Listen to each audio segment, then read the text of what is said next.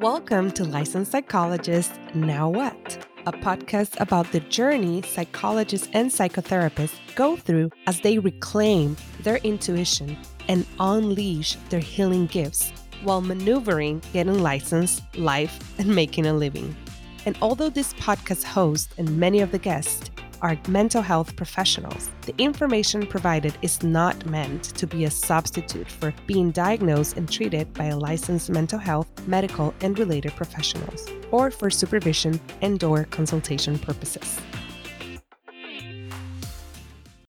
Hi, everyone, and welcome to the first episode 1 of Licensed Psychologist Now What? To say that I'm excited, nervous, scared, it's an understatement. I am all of that. I feel that this calling to start this new podcast has been a long process.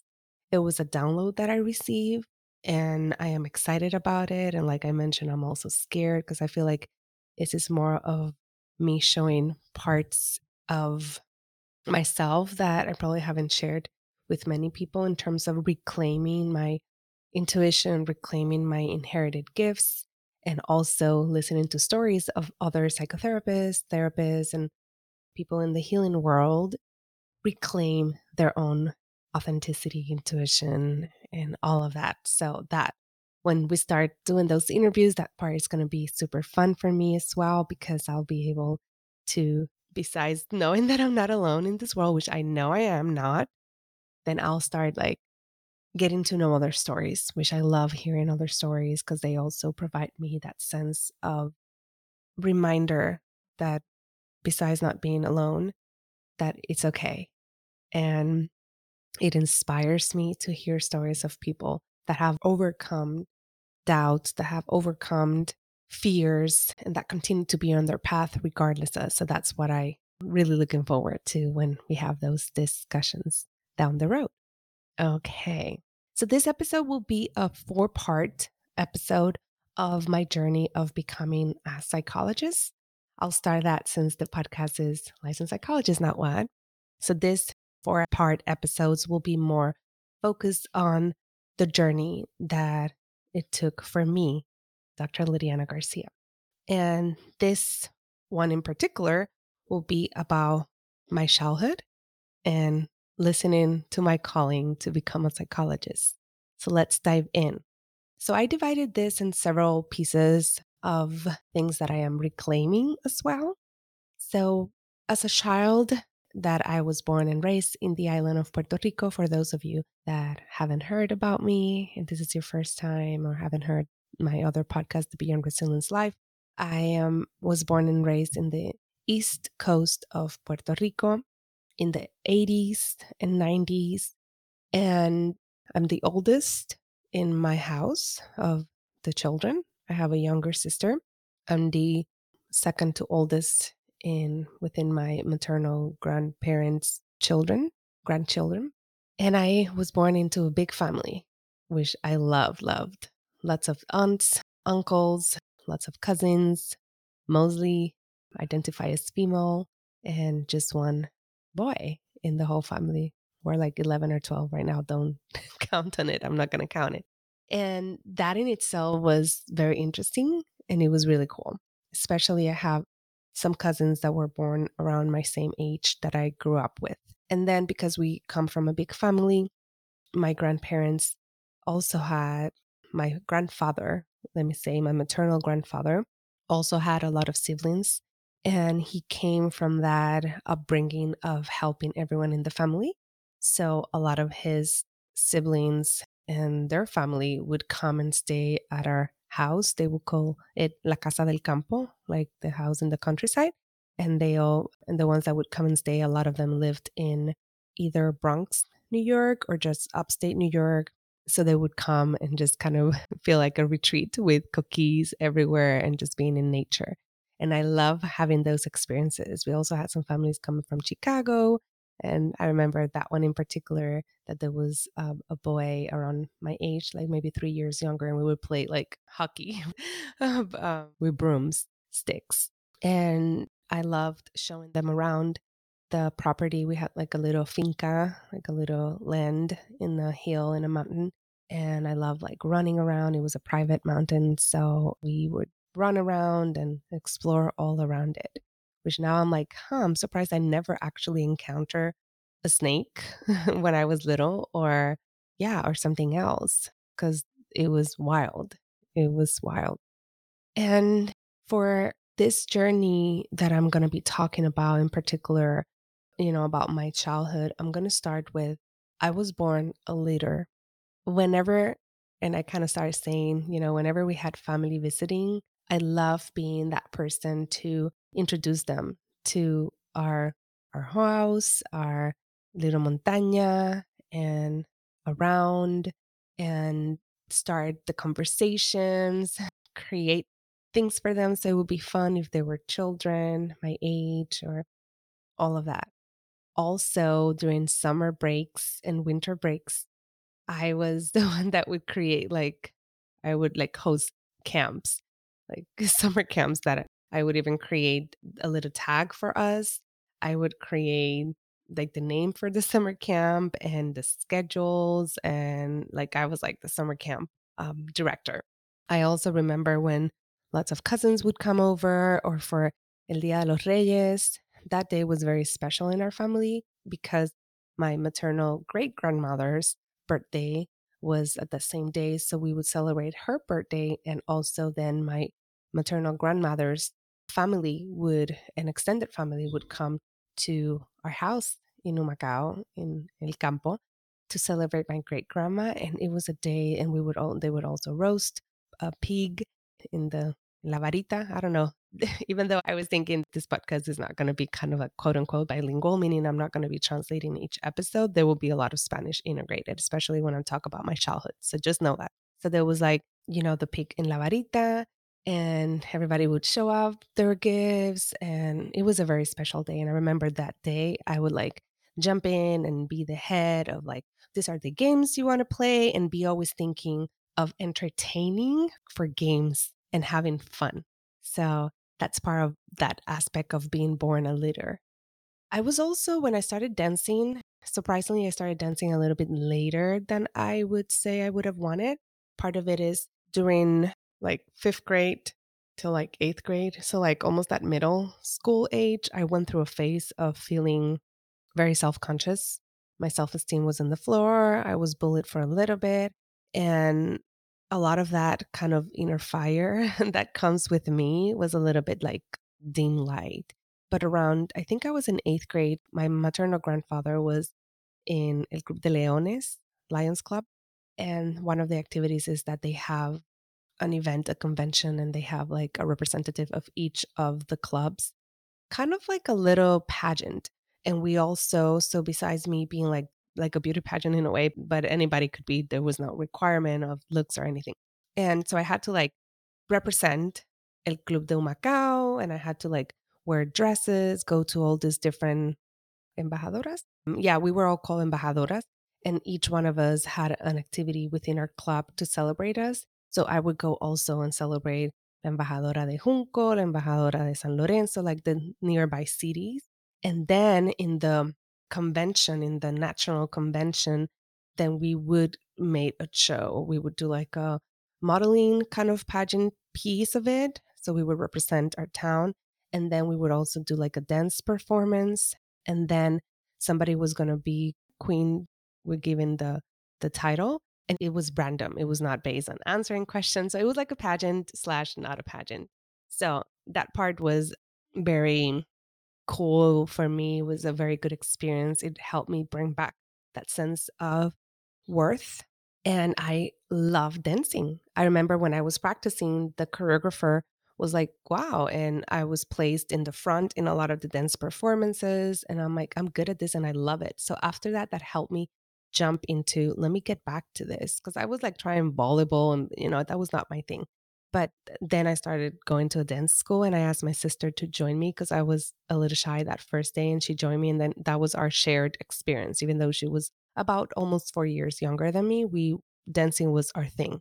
Saturdays we would go to dance classes, and then we would practice. We did a lot of performance. We did a lot of performances in the TV, and all those kind of things.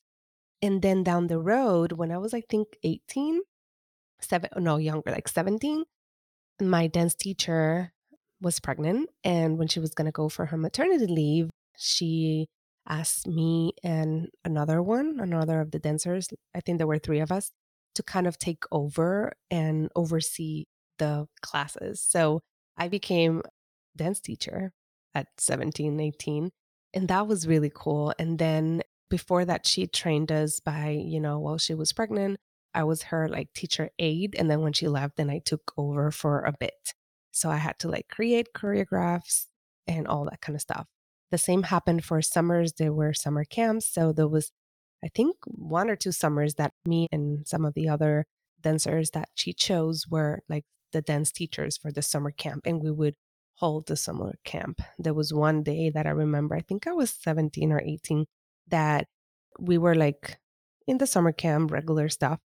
And nearby thing, like there was some fire or something, and I had to take them all, walk in line and follow through our safety plan to go to a nearby plaza to be safe. And at that moment, the dance director, she was not the dance teacher, but the director that she was usually always there, she stepped out, I think, to buy lunch. So when she came back, she's like, "Oh my God, you did this, you guys did this all. That's great."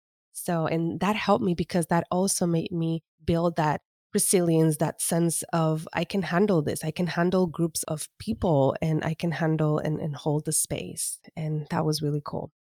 I was also born a teacher, and that's part of my legacy that my grandmothers, both of them, maternal and paternal, were teachers. And they were teachers. My paternal, mostly, I believe, was more kindergarten and maybe first grade. My maternal grandmother did several grades and then she became more of the math teacher, and she was my math teacher when I was in fourth grade, and she did not make it easier for me. Probably that was so hard because I know we do have a special connection now that she's on the other side, but we had that special connection when I was younger, and probably that was hard for her to continue to be still tough to me, and all that kind of stuff, and not make it necessarily easy. So that was interesting. So yeah, so I come with that legacy. I have taught graduate school and undergrad school. I love teaching. I love holding workshops and all that kind of stuff. So that's part of it. I was also born a natural listener and space holder. That for me is something that it took me by surprise, I would say. And now as I'm reflecting about my childhood, I would say this is what started, part of those inherited gifts that are really good for me to have as a psychologist and as a healer.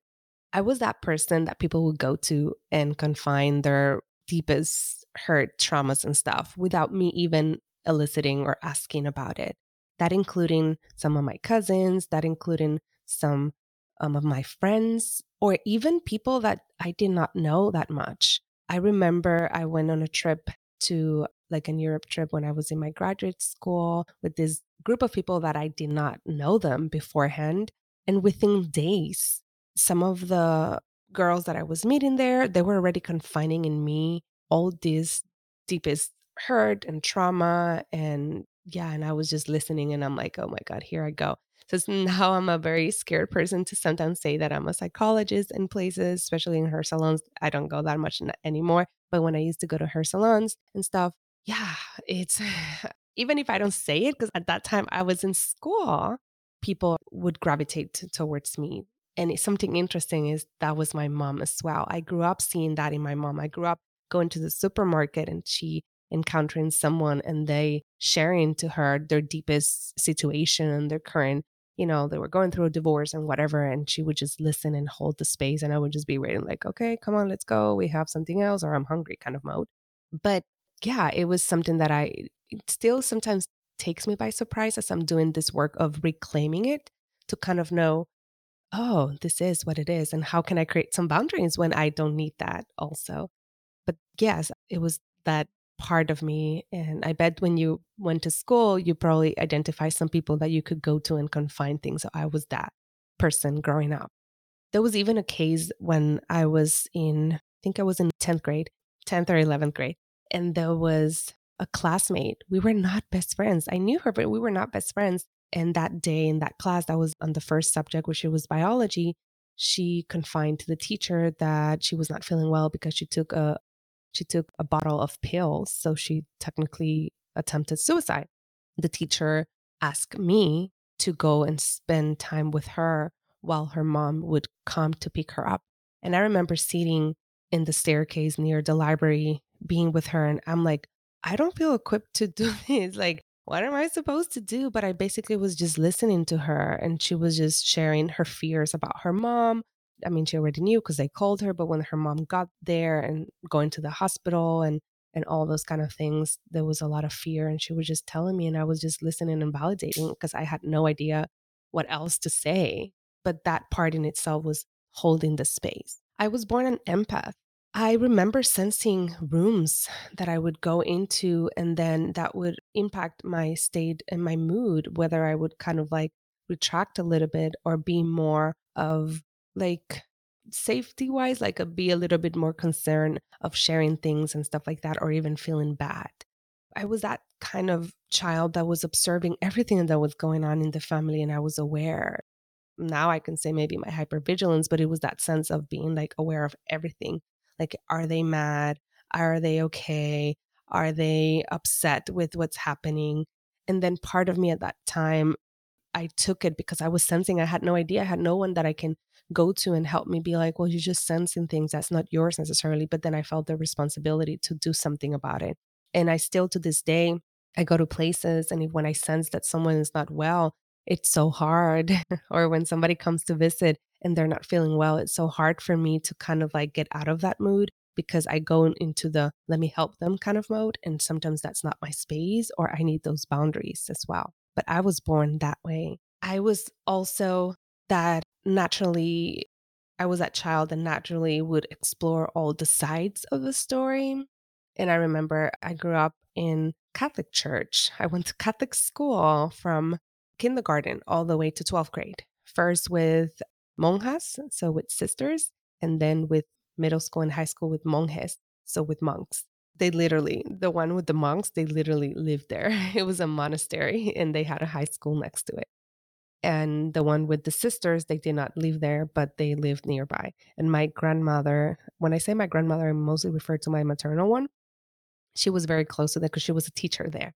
And she was close to them. So a lot of times in the weekends, we would go and bring food, bring clothing, bring help to the how's it called? The where they live. I know is with CON something. But anyways.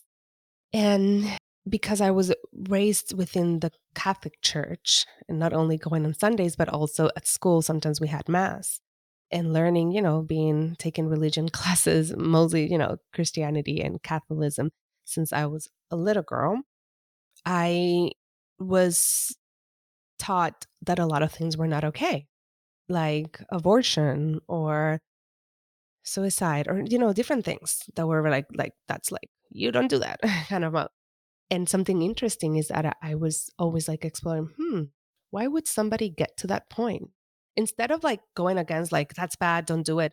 I would always try to explore in my mind because there was no internet by that. It's surprising to think that there was no Google. I cannot imagine if I would have been born during the Google age, how different and how enhanced maybe this, because maybe I would have Googled stuff or maybe I would have been so lost right now. I have no idea. But going back to that part that I would want to explore what would take someone to do that and what are some of the consequences and is that really a bad thing. So I was always questioning things that were very much of the opposites or good or bad or black and white, those kind of things. I would question them a lot. And poor little sister, then I would share because I did not have social media or any avenue that I can just share these ideas. Maybe this is why I'm doing this podcast, but I would share it with my sister and I would be like, you see that person or, they were talking about that. I don't necessarily think that bad because if this X, Y, and Z would happen and that person did it, then, they did the best or whatever. So I remember I was like in middle school. My sister was like still in like maybe fourth grade or third grade. And I was sharing with her ideas about questioning whether abortion was a bad thing and exploring what were some of the reasons that people could do it and it's not bad. And she would just listen without saying anything. She's also a natural space holder person, I would definitely say. and she was the space holder for me, my sister. And the other thing is around that time, one of my paternal aunts was going through some mental health crisis that included psychosis, hospitalizations, and stuff. And there was a lot going on within the family. And I was starting to explore in my mind. I'm like, what would get someone to do that? And then, trying to explore her childhood and all that kind of stuff. So I was also, now I'm saying that clear cognizance, that's one of my inherited gifts. I would get this downloads just like I got for this podcast. But since I was little, I would just had this knowing, this simple, like I knew things sometimes before they would happen. I remember the night before my grandmother died, my great grandmother died, that I went to sleep and I was looking because my house was down the hill from my grandma's. And at that time, my great grandma was living with my grandma. And I remember looking up and somebody had a light on, I think my grandma from her bathroom.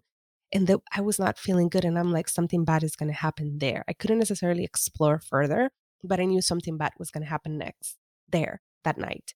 The next day, while I was getting ready to go to school, my grandma called. We hear the phone ring, and that time it was the phone that was connected to a cord. So I ran to where the phone was and I picked it up, and it was my grandma crying, and I couldn't even hear her, crying and saying in like a despair mode, my mom, mi mamá se murió, Sasa se murió, Sasa se murió. That was her nickname, Sasa. Like she died, she died. And then she hung up. And I'm like, Mom, I think grandma died. And she's like, what are you talking about? And I just ran up to the house to, support my grandma and my grandfather and all that. So, and I remember at that time being like, what the hell? Especially being raised in the Catholic Church. I was like, am I a bruja? Like, am I a witch? Is this bad? And at that time, I also started like questioning so much, and I would hear like sounds in my head, and then I'm like, am I becoming psychotic like my aunt? And then I knew a little bit about the genetics and how it could be passed down. So then I became so afraid of this inherited gift that I just shut it down. I'm like, nope, I'm just going to move that to the side and I'm not going to listen to that. And for the longest, I felt pushing it away, pushing it away. And things would continue coming. Like there were moments that I'll be like, something bad is going to happen. I just have this sense. And then I would hear something bad happen the next day. Even the day that my grandma, who I'm really close to, died, I remember that night when my mom called me and said, you know, mom is in the hospital. Her mom is in the hospital, my grandma. I was like, this is not the same. And she did not go to the hospital because she was, like she had other instances that she could have died, but that, in my mind, I'm like, she's not going to die. Or it was not that severe, but she was hospitalized. And I was like, there's something different about this one. And that night, as I was taking a shower, I started crying and talking to her. And I felt like she came to visit to say goodbye. Yeah. So even though I kept pushing the clear cognizance to the side, even though I kept doing that, it just kept coming to me. And right now, I use it a lot in therapy. Sometimes I know when people are going to say something, I know it. It's just, I don't always necessarily share because I can also, like, my anxiety can be high at times and that can get in the way or make it be confusing. So I try to, like, also help. And with certain clients that I feel like I can open up a little bit about this woo woo stuff, then I would share or use oracle cards as a way to kind of like weave in, but of things that I already was feeling. And lately, something that I'm reclaiming more and more and more. I was intrigued by the mind and why people did what they did. And I kind of mentioned that already. Some of the books, some of the things that informed this was there was a book report that I had to do in eighth grade that I usually say that that's when I knew when I wanted to be a psychologist. And we had to do for our English class, we had to do a book report. I had an aunt who was born and raised in Chicago, and now she was in Puerto Rico. So she had a lot of English books. And I went there and I picked one for the book report for my assignment for eighth grade. And it was about a girl who had anorexia. And I remember reading the book, and it was from the first person perspective, which I love because I feel like it gave me like the insight of her mind. And I was so intrigued by the mind and why would people think away and do certain things. And it was very like, ooh, like yummy for my for me in that sense. And I remember as I was reading it, I'm like, this is because she's the middle child. Nobody's giving her. And then at the end, there's a section that is not longer in first, and they start saying like, she got hospitalized and that they started doing family therapy, and they started focusing and telling the parents that they were giving too much attention to the oldest and youngest, and she was, all these things. And I'm like, wow, what I was thinking, it's what I saw that. And that also gave me like, I'm good at this shit. I'm good at this. So wish it was kind of cool at that age. There was also a movie that I just Googled it right before I started recording this, called Silent Fall. And it was in, what was it? I'll tell you right now.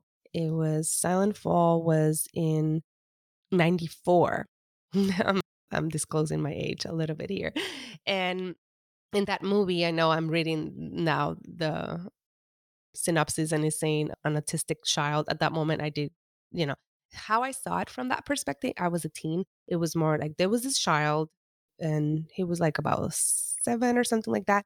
And his parents were murdered. And after that, he stopped talking. So he developed like a mutism, selective mutism. And there was a therapist, which I did not know if it was a psychiatrist, there was a psychotherapist that was trying to get him to talk so they could know more what happened, because he was a witness of whatever happened to his parents. And that was very interesting, because I'm not going to tell you what happens in the movie, but the experience of the therapist trying to get into that child and build a rapport. Now I'm saying build a rapport, build a relationship, to build a trust. I was like so intrigued by it.